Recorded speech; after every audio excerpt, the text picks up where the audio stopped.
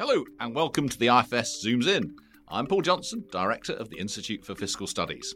In the last few weeks and months, we've heard lots of calls to reform or even abolish inheritance tax. Now, that's a dog that didn't bark in the autumn statement, but it is nevertheless a tax that is in need of reform. It's also pretty unpopular, arguably the UK's most unpopular tax. A recent YouGov poll found that just 20% of people thought inheritance tax was fair. So today we'll be discussing inheritance tax, what it is, what the problems are, should it be fixed, should it be abolished? And joining me today are David Sturrock, who's a senior economist here at the IFS, and Aaron Advani, who is both a research fellow at IFS and an associate professor at the University of Warwick. And David and Arun have written plenty on inheritance tax, including a big report which was published a couple of months ago on the IFS website. So there's lots written, lots said, lots talked about inheritance tax, but why don't we just start with a brief description of what it is? Just tell us about the structure of inheritance tax. How big is the allowance? What's the rate? That sort of thing. So inheritance tax is, in principle, on the face of it, quite a straightforward tax. So it's levied on wealth that's transferred and passed on after you die.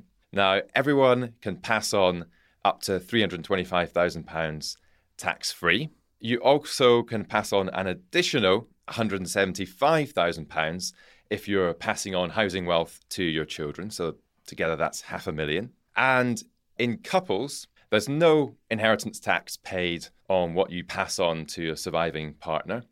And if you yourself don't pass on wealth to others when you die, you can also pass on the unused allowances to your spouse. So effectively, for those who are passing on a house to their kids, then they can pass on £1 million inheritance tax-free. Above that effective £1 million threshold, there's then a 40% tax rate that is applied to all wealth, with some exemptions that we'll probably come on to talk about. Now, because of that quite high exemption threshold of effectively £1 million, what that means is quite a small proportion of estates end up paying that tax. So in the most recent data that we have from the HMRC, about 4% of death resulted in inheritance tax being paid. That's likely creeping up slightly at the moment and going to increase in future. But that's the sort of scale that we're talking about. And as a result, inheritance tax overall, it's a relatively small tax in the grand scheme of the government's revenues. It brings in about £7 billion a year at the moment. That's less than 1% of everything the government spends. So while it's one that we hear a lot about, at the moment anyway, it's a relatively small beer in fiscal terms. Something, though, that clearly worries some people. It may come as a surprise to some listeners if they happen to own a house in London or the South East, that something with effectively £1 million threshold has so few people paying it. But of course, that's because most people don't own houses or have wealth that's worth more than £1 million, even if you add that and their spouse's wealth together. It's also worth reminding people that even when they think, oh, I've got a million, maybe you live in a house with your spouse and you have a house that's worth more than £1 million. Maybe you've even paid off your mortgage, and so you think, okay, we own that outright. By the time you actually get to death, there's a good chance that you will have had to borrow out of that house to pay for care and other things. And so there's also a lot of people who think they'll pay the tax, but actually by the time they get to the point that they're passing things on, don't have that full value anymore. I think that's one of the things that creates that misperception where people think they have assets above the threshold when they're 60 and think, oh, maybe I'll have this to pass on. And that's not what they'll have when they actually get to the end of their life. Yeah, which is a good thing, actually. Many of us might not necessarily want to have a large amount of wealth at the point we die. We might want to have enjoyed ourselves, for example, in the meantime and spent it. Or of course, you can also, this is one of the problems in a sense with the tax, you can also just give it away while you're alive. And if you do that more than 7 years before you die, there's just no tax at all. That's right. And we do know that people do pass on wealth throughout their lives. Each year, what they're passing on is about a fifth on average of everything that's passed on as inheritances. And so while there is this provision to try and stop you getting around inheritance tax by giving some wealth when you think, okay, I'm about to die, so maybe I'll try and avoid inheritance tax, that will still count towards your estate and your inheritance tax bill over that 7-year period. If you're able to, over the course of your life, transfer wealth, then that's generally not going to be covered by the tax system. And of course, that's one of the reasons, or one of the many reasons we'll come on to, why very wealthy people often don't pay as much tax as you'd expect. Because if you've got lots of money in the bank as well as your house, then you can give some of that away. But if all you've got is your house, which is the case for a lot of people where their wealth is, much harder to give that away bit by bit whilst you're still alive. So Arun, we've got this basic sense of inheritance tax. It's charged at 40% in principle above, depending on how you count it, £500,000 or £1 million. It raises a reasonably handy sum, but not actually terribly much. What's your sense of what it's there for? What's it trying to achieve? Why have we ended up where we are? So we've ended up with the modern inheritance tax over something that kind of got built about 125 years ago when we created estate duty. And estate duty was there because people looked at rising concentration of wealth among a small group and said it shouldn't be possible just to be able to pass that on indefinitely, generation to generation. You could look at these sort of great families, landed families with titles and so on, and thought that shouldn't be a thing that just exists in a meritocratic society. Some of that should be wealth that's shared out. And so we created estate duty, in the late 1800s to try to achieve that. That's been reformed a couple of times. It got turned into something called capital transfer tax, and then into what we have now since the mid-1980s, the modern inheritance tax. And that tax still sort of exists with the overall goal of trying to limit somewhat the amount of wealth that's passed generation to generation among the wealthiest, in the hope that that will try to be good for social mobility by equalizing somewhat the opportunities that different people have. As we'll come on to, it's in many ways not terribly effective at doing that. But there was a time, wasn't there, when estate duty really did result in the breakup of some of these big fortunes, and some of the landed gentry actually felt the impact of it in a way that perhaps they don't today. If you read kind of books from the 1930s or are interested in watching those TV shows that dramatize that period, it's a classic trope of these kind of great families falling on hard times because the patriarch of the family has died and an estate duty is paid. And one of the reasons it's even just when the patriarch dies is because estate duty didn't allow unlimited transfers of assets even to spouses. It allowed some amount of transfer to a spouse, but it said there's an amount you can transfer, and beyond that, actually even that is a taxable event. And so that meant that there was some process by which among the very wealthiest, that wealth was being reduced and went into the kind of general government coffers that could be spent on social programs that benefited everybody. We then moved away from doing that. We moved to this sort of capital transfer tax that tried to solve one problem, which was to solve the problem of people making gifts much earlier in their life. So actually estate duty back in the late 1800s is where this 7-year rule came in that said, if you make gifts in the last 7 years of your life, those are all included as effectively things you gave on death. But anything before that was outside. Capital transfer tax, created in 1975, tried to change that and said, actually all transfers of wealth are included. And then we moved back in the mid-80s, in 1986, to going back to saying, actually, we'll just have the 7-year rule because the government decided that was more in line with what they were trying to achieve at the time. We might come back to this a bit, but was capital transfer tax got rid of because it didn't work, because it was unpopular? Did something go wrong with capital transfer tax? Because in principle, it sounds more sensible. You want to tax, you don't necessarily only want to tax transfers on death. No, I think there's a lot to be said for capital transfer tax. It's a design that I'd probably be inclined to move back towards, because as we were touching on, gifts are actually one of the most tricky areas in inheritance tax. Some of the really consequential transfers happen much more than 7 years before. One of the issues is you have to keep those records. That's easier now. That most big funds transfers would now be very obviously electronic between bank accounts, and so that's actually much easier to do. This was 40 years ago when this was being got rid of, 50 years ago when it was created. And I think there was just a sense that it was quite complicated to operate at a time that all that record keeping wasn't easy to do, because ultimately you are somewhat relying on actually having a record of those transfers if you're going to tax them. And that does make it harder to operate, because gifts are always, if all I'm giving to my kids is bags of cash that I can pass over to them, no one's ever going to find that. How are we going to pick that up? But the thing is that practically that's not really how these big transfers are not going to be made in that way. And so I think that's why it's actually more operable now if we wanted to do it than it was at the time. Okay, we might come back to that, but if you want to hand me a paper bag stuffed with notes, do feel free. David, obviously inheritance tax matters more when there's more wealth around, when more is being bequested. And Arun has just talked a bit about history, that in the 1930s and so on, some of these big estates were broken up. What's happened to wealth, and in particular the passing on of wealth, over the last few decades?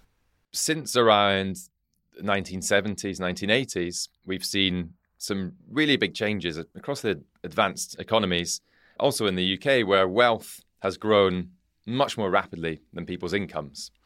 In the last kind of 20, 30 years, partly because incomes haven't grown. That's one thing. And we've also seen a bidding up of asset prices. We're all familiar with the big growth in house prices, which has led to all sorts of issues of its own. And we've seen a kind of a doubling, basically, in household wealth compared to incomes. So prices going up, but also some of that wealth moving from the public sphere to the private sphere through things like right to buy. It's worth just pausing on that. When we talk about house value to earnings ratios, for example, that I can't remember what the numbers are, but the average house price is much bigger relative to average earnings than it was in the past. We often think about that in terms of the difficulty of young people getting on the housing ladder, but it's exactly part of it, what you're just saying, which is that relative to money coming in, relative to our incomes, the value of the assets, if you own them, are much higher than they used to be. Yeah, that's right. So, and effectively, that gives you options, gives you choices as someone who owns those assets. You might not feel necessarily much wealthier if you're still living in the same house that's gone up in value on paper, but it gives you the option to sell that or hold it and pass it on to your kids when you pass away. And that could be very important for them if you compare someone who receives a house from their parents versus someone who doesn't. So what's happened as wealth has increased in this way is that the value of wealth passing on death has also increased and also increased more rapidly than people's incomes. And not only are people tending to leave larger amounts, but they've also been having fewer kids over time. And so that wealth, which at least for most people is shared between their children, amounts to a larger amount per child. Yeah, my older two are cursing me for having twins as numbers 3 and 4. And so, yeah, if you're lucky and you have you're an only child, then you might get everything from your parents. So that by itself would be expected to increase the size of inheritances by about a quarter. Then, as you mentioned, people's incomes aren't growing very quickly as well. So if you compare the amounts that are being received to what people are getting from earnings from work, inheritances are becoming much larger compared to those other sources of income. And of course, very unequal. I was very struck by one of the charts in something you published very recently showing that for people with the poorest fifth of parents, they're essentially going to inherit nothing.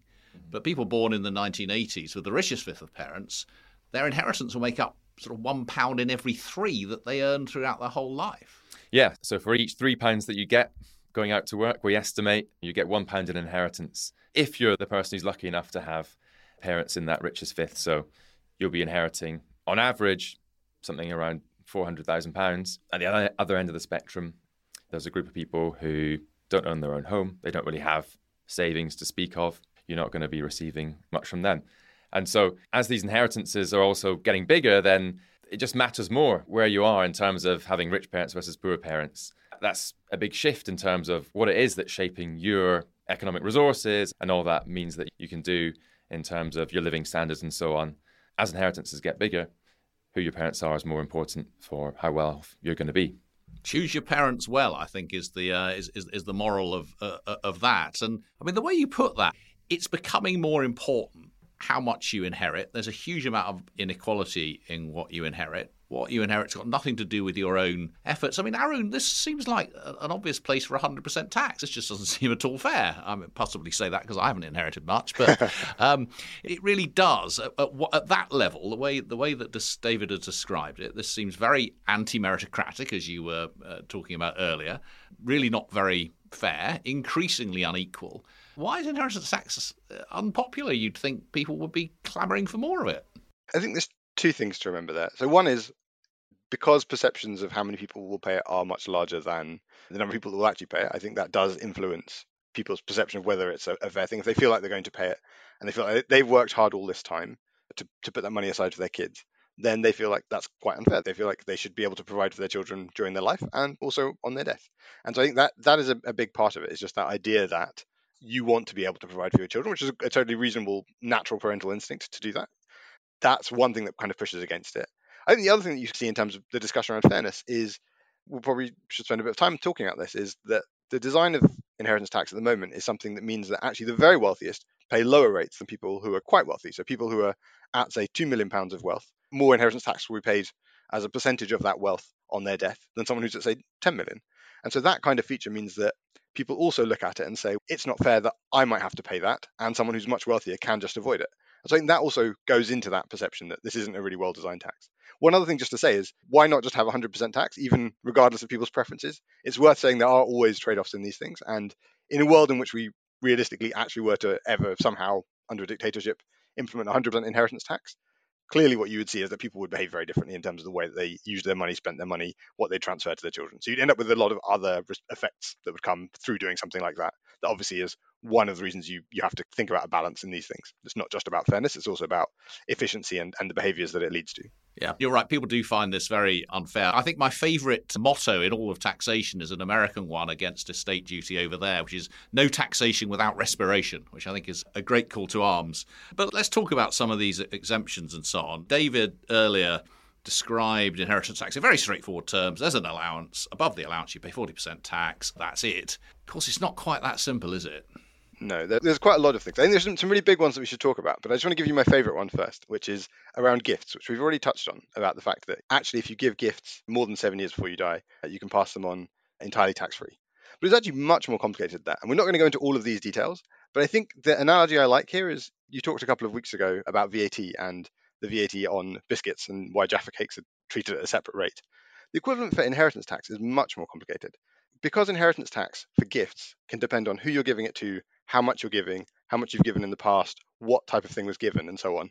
It's more like having a VAT on the biscuit, or different if it's a Jaffa cake, but it also depends on your relationship with the shop, and how many biscuits you bought that year, and how many you bought over the last 7 years, and if you spent more than £250 in that shop, and if you bought it on behalf of a charity, and if there was a sale run by the shop on the Jaffa cakes in the last few years. There's all of these things that go into just deciding what's the tax on a gift. It's just so mind-bogglingly crazy that you realize we should be starting again somehow. This cannot possibly be the sensible way to tax gifts. So there's a big picture question of like, how far back should we go? But there's all the fact that the way this system is designed means it's a complete dog's dinner as you try to figure out how do you even work out what you should be paying. It's really a complete mess. And gifts are really one of those hardest things within inheritance tax because you need to draw a line somewhere. But the lines we've ended up drawing are all over the place and very messy. The need to draw a line is because at some point we can't possibly say that when I have my 1-year-old child, the fact that I bought dinner for them or bought milk powder for them is going to be something that's included. So clearly we're going to say something is not covered. But somehow we also have to say, if I suddenly buy lots of gold plates that I feed them off and let them keep the plates afterwards, that must be included surely, because we can't be using that as a way of transferring very valuable assets to them. And so you do have to draw a line somewhere. But the way we've done it is a really completely messy way. So just tell us something about what are these crazinesses about how gifts are taxed. There's something about which I have to confess I know absolutely nothing. Well, I mean, there's sort of the big picture principle thing, which is just we only tax stuff that happened in the last 7 years. We don't care about stuff outside of that. But actually, the way it's taxed depends on so many other characteristics. So it depends on who you gave it to. For example, you give it to your spouse, that's outside. It depends how much the value of that gift was. If it was under £250, you have a certain allowance that you're allowed to give. It depends when you gave it. There's a kind of amount that depends on that year and also amount that depends on the last 7 years. It depends on actually how the person died. There's a special category if they died in war. Depends on what the asset is. If it was a war medal or if it was business property, those things are outside. It depends on accumulating those gifts over time. It depends on where the money for the gift came from. So if it comes from certain sources, if it's normal out of income. So if you're well off enough that you have a high income and so you're regularly giving a chunk of that income away, that's actually outside the tax. And so what? Exactly. There's a special allowance for rich people. It's a special allowance. If you have a high enough income every year and you can just give out normal out of that income, if you can afford to regularly give away large chunks of your income, then that's outside of it. It doesn't matter that it's a gift. It doesn't matter if it was given last year, as long as you were doing it regularly. So you have to have done it for a few years. It's hard to do it just in 1 year and say that would have been normal. But as long as you've been doing it for a few years, which if you have high enough income, you certainly could do, that's just entirely outside. And there's more. It sort of keeps going on. The list is incredibly long. And so it's really hard to understand how we've ended up here with gifts. But it's one of the reasons why that's an area that definitely needs looking at. We need to look at it properly and think out what the principles are. We certainly want to go back more than 7 years, because otherwise you have this kind of craziness that some of the really consequential gifts in life are just completely outside the system. But we also can't possibly need this crazy number of criteria in the way that we think about gifts, because it makes it very hard for even people who are trying not to do anything very complicated for tax purposes to actually work out what they're supposed to be accounting for and how they're supposed to account for it. Well, I suppose on the upside, there's lots of tax lawyers and tax accountants who make a good living out of this. Got to look out for them. Yeah, I think that is the only upside of the current system. So Arun has taken us around a description of some of the problems around gifts before death. But what about assets when you bequeath them? They're by no means treated all the same, are they? Depending on whether they're agricultural land or business shares or what have you. Yeah, that's right. So there's a few kind of big special carve-outs, if you want to call it that, for certain types of assets. First of all, if you're passing on a business or shares in a business, if it's a business where you are the kind of majority stakeholder, that's going to be tax-free. But actually, it's not the case that this kind of only extends to what you might think of as a small family business or a sole trader kind of passing on to their kids. There are actually certain types of shares which you can pass on inheritance tax-free, so-called AIM shares. And in that case, although they're not listed on the regular London Stock Exchange, they are listed on a different stock exchange. And effectively, your relationship to that business is similar to more standard shares. It's completely kind of arm's length.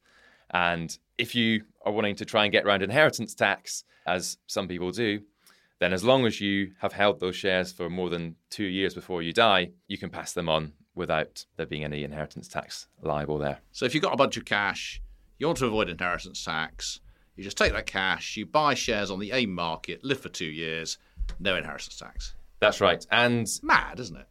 To me, it seems so. I mean, as well as being quite unfair between those who have the means and the kind of financial nous to go out and do that, it also introduces very odd incentives about what you should do with your money. So normally we think we want to try and have people choosing where to put their money based on what's going to be increasing the productive capacity of the economy, where do we need more financing for new businesses that are going to be good for growth.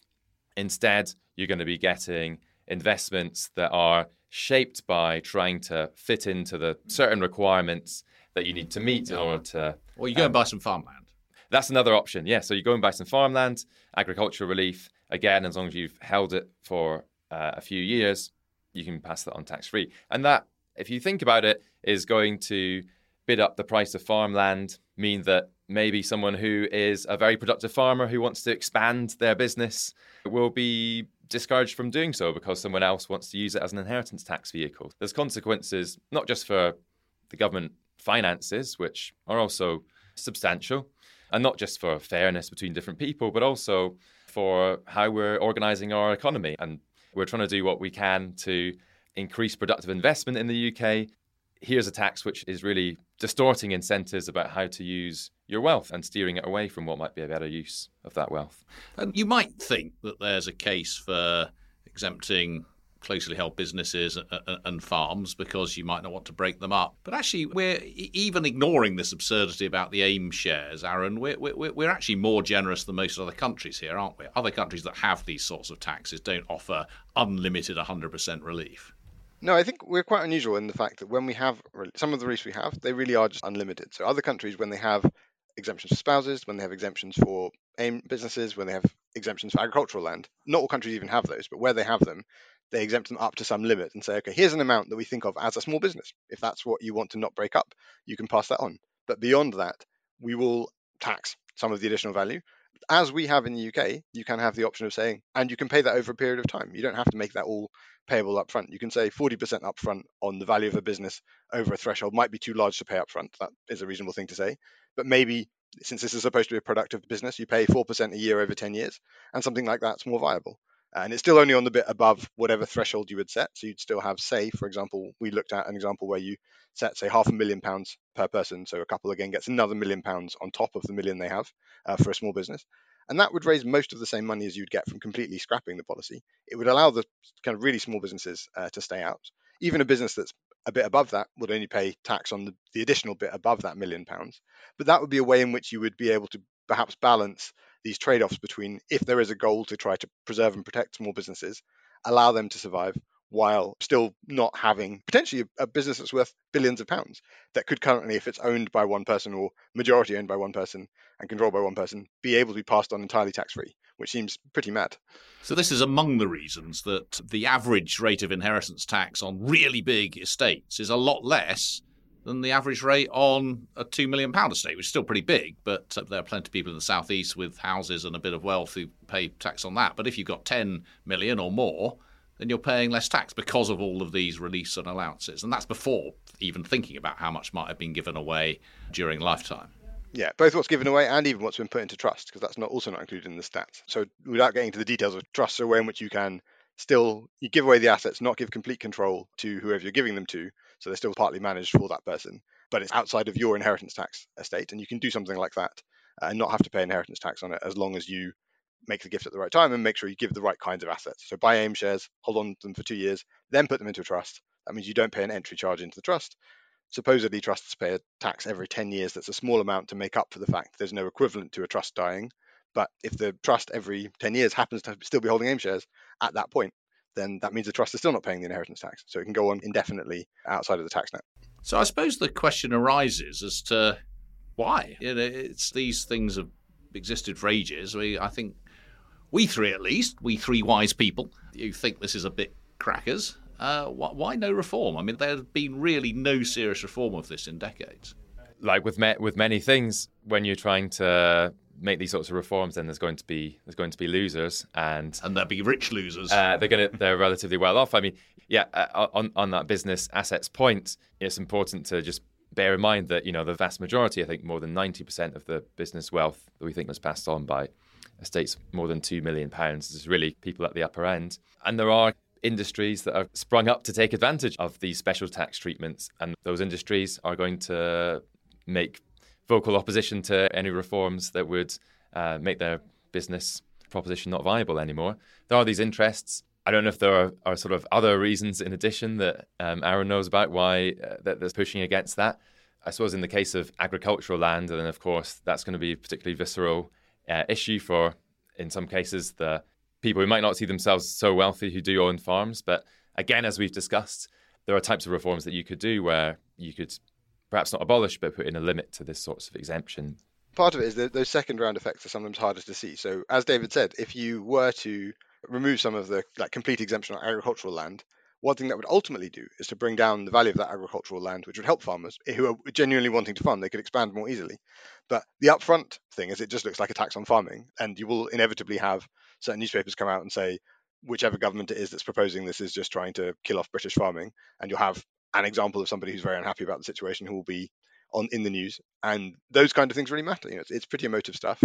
It's, as we said at the top, inheritance tax is very emotive because it's about the ability to pass assets to your children or whoever else you want to, and that feels like a natural, instinctive thing to want to do, even though the flip side of me being able to make sure that all my assets go to my children is that someone who didn't have a parent who had as much money will end up with fewer assets. And I think it's hard to see those two things at the same time and realize that actually it could potentially be something that people would be happy if they understood that they'd also get the benefit of these assets being shared out for everybody. Yeah. The trouble is you can see the losers very easily, and they can see who they are. So if you happen to own farmland and its value goes down, you're a loser. You're very easily identified. The fact that this is good for the economy, for the productive use of resources, and in the end, if you're a productive farmer and want to expand, as David was saying, it will be a good thing if the value went down to its market value rather than the level that is pushed up by this unnecessarily generous tax treatment.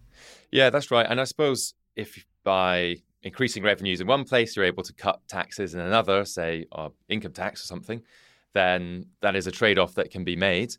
And again, it's maybe not one that's going to be so obvious. If you're a loser, you experience that tax rise. In general, people are not maybe going to notice as much what would be a fairly modest reduction in taxes that affect a much wider group of people. So that there's maybe that issue too. In a sense, if you're looking at reforming inheritance tax, it looks like the reforms I think we're all pushing towards look fairly obvious, which is to get rid of some of these reliefs. Would that be a reasonable thing? And you could do that in a cost-neutral way. You could cut the rate at the same time, so you weren't getting any more money from inheritance tax if you didn't want to. You'd just be spreading the burden a bit more, in our view, I think, fairly. That's right. We think that if you were to bring business and agricultural assets into the scope of inheritance tax, you'd raise something around $1.5 billion in revenues. We also haven't mentioned the fact that pension pots are not in there, but that's one which maybe not so important now, will be more important in the future. It's ludicrous. The way we tax pensions means they're much better as an inheritance tax avoidance mechanism than they are as a pension. That's right. And if you've got quite a lot of money in your pension and you're getting financial advice, then you'll probably be told, don't touch it as your retirement income, spend other things first. It's mad. And of course, there's no lifetime allowance now, so this is essentially an uncapped vehicle for doing that. Yeah. You can put as much in. A big change in just a few years. But yeah, if you were to make some of these reforms that we think are broadly sensible, then you could cut the main rate of inheritance tax by a few percent to the low 30s. Another thing that you could do would be to raise the threshold at which people begin to pay inheritance tax. Now, if you did what we economists might think is sensible and bring these assets into inheritance tax, but also get rid of the kind of special treatment for housing, just give everyone the same allowance, regardless of whether they're passing on a house to their kids, then you could give people more than $500,000 tax-free allowance, and that'd be sort of universal across everyone. So it's within the scope to use these revenues to announce some big changes. Another thing that you could do would be to think about using those revenues to maybe cut the rate, but not for everyone. So keep a higher rate on the biggest estates, but cut it for, say, those worth less than 2 million. And in that case, you could actually use those revenues to cut the rate to 30%. So that's something that might be more sort of headline grabbing, or at least do something to take people who are with more modest estates, at least among the payers of inheritance tax, out of paying so much in inheritance tax. Lots of options there, lots of things that would look sensible to do. But Aaron, what about abolishing inheritance tax? That seems to keep raising its head as an issue. There are reasons that people give. Some people just don't like paying inheritance tax. But another reason would be, we've talked about all these allowances, we've talked about the unfairness of what we got. You talk to some lawyers and they'll say, well, you close all the loopholes you've talked about, people will just find other loopholes.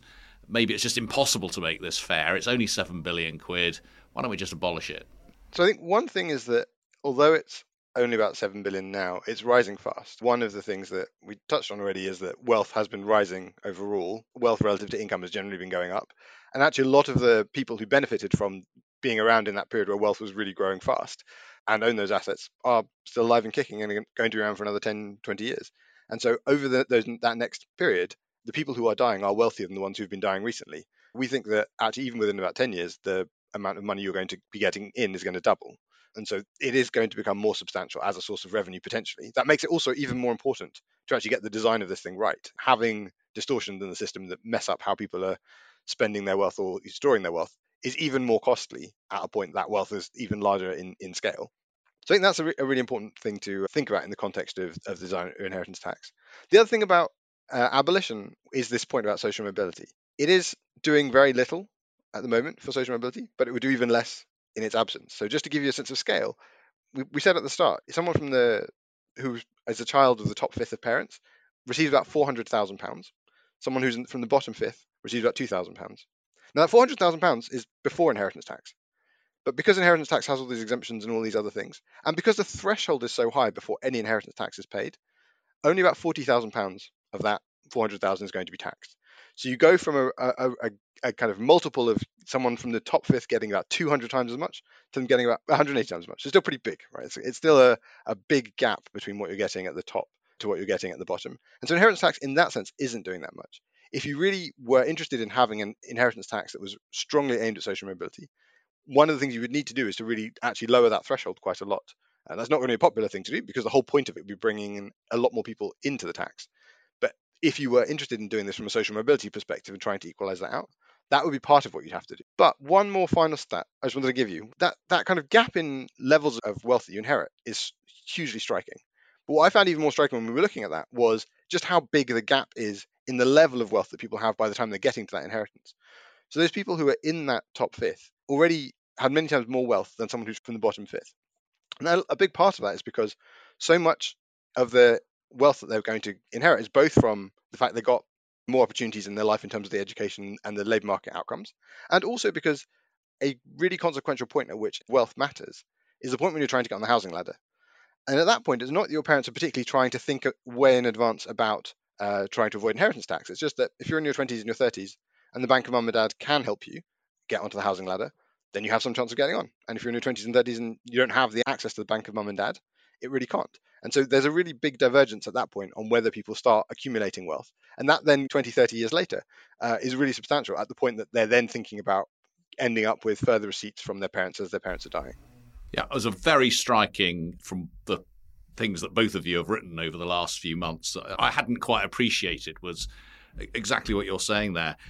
We often think of inheritance tax as something that helps social mobility, but as you say, it does incredibly little to do that. I mean, it remains the case that those who inherit a lot still inherit vastly more than those who don't, but also that by the time you're inheriting, because if you're going to inherit, you come from a better off background, you've probably therefore done better in school and the labour market and so on, and you've been helped onto the housing ladder.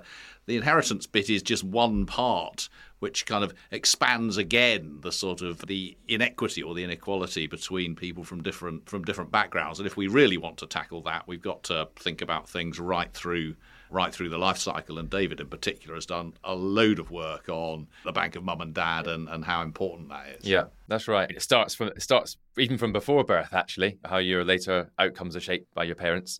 But we all know that your education is really important and it shapes how much you end up earning. But what's, I think, quite interesting is that even people who earn very similar amounts, have very similar education, have really quite different trajectories in that early adulthood phase, depending on whether they're the children of richer or poorer parents. Yeah. And we see those gaps in wealth expanding even from your early 20s. And yeah, some of that is going to be, okay, you're getting given wealth, but it's also the knock-on consequences it has, as Aaron is saying. So about half of what people receive in wealth transfers at that point is used to buy houses. That can be very important for your future wealth accumulation. But there's also, I think, something that we need to understand better is also the connection with what jobs you choose to do, maybe where in the country you live. Are you able to access careers which are going to take you somewhere and allow you to build up wealth independent of that you're given directly?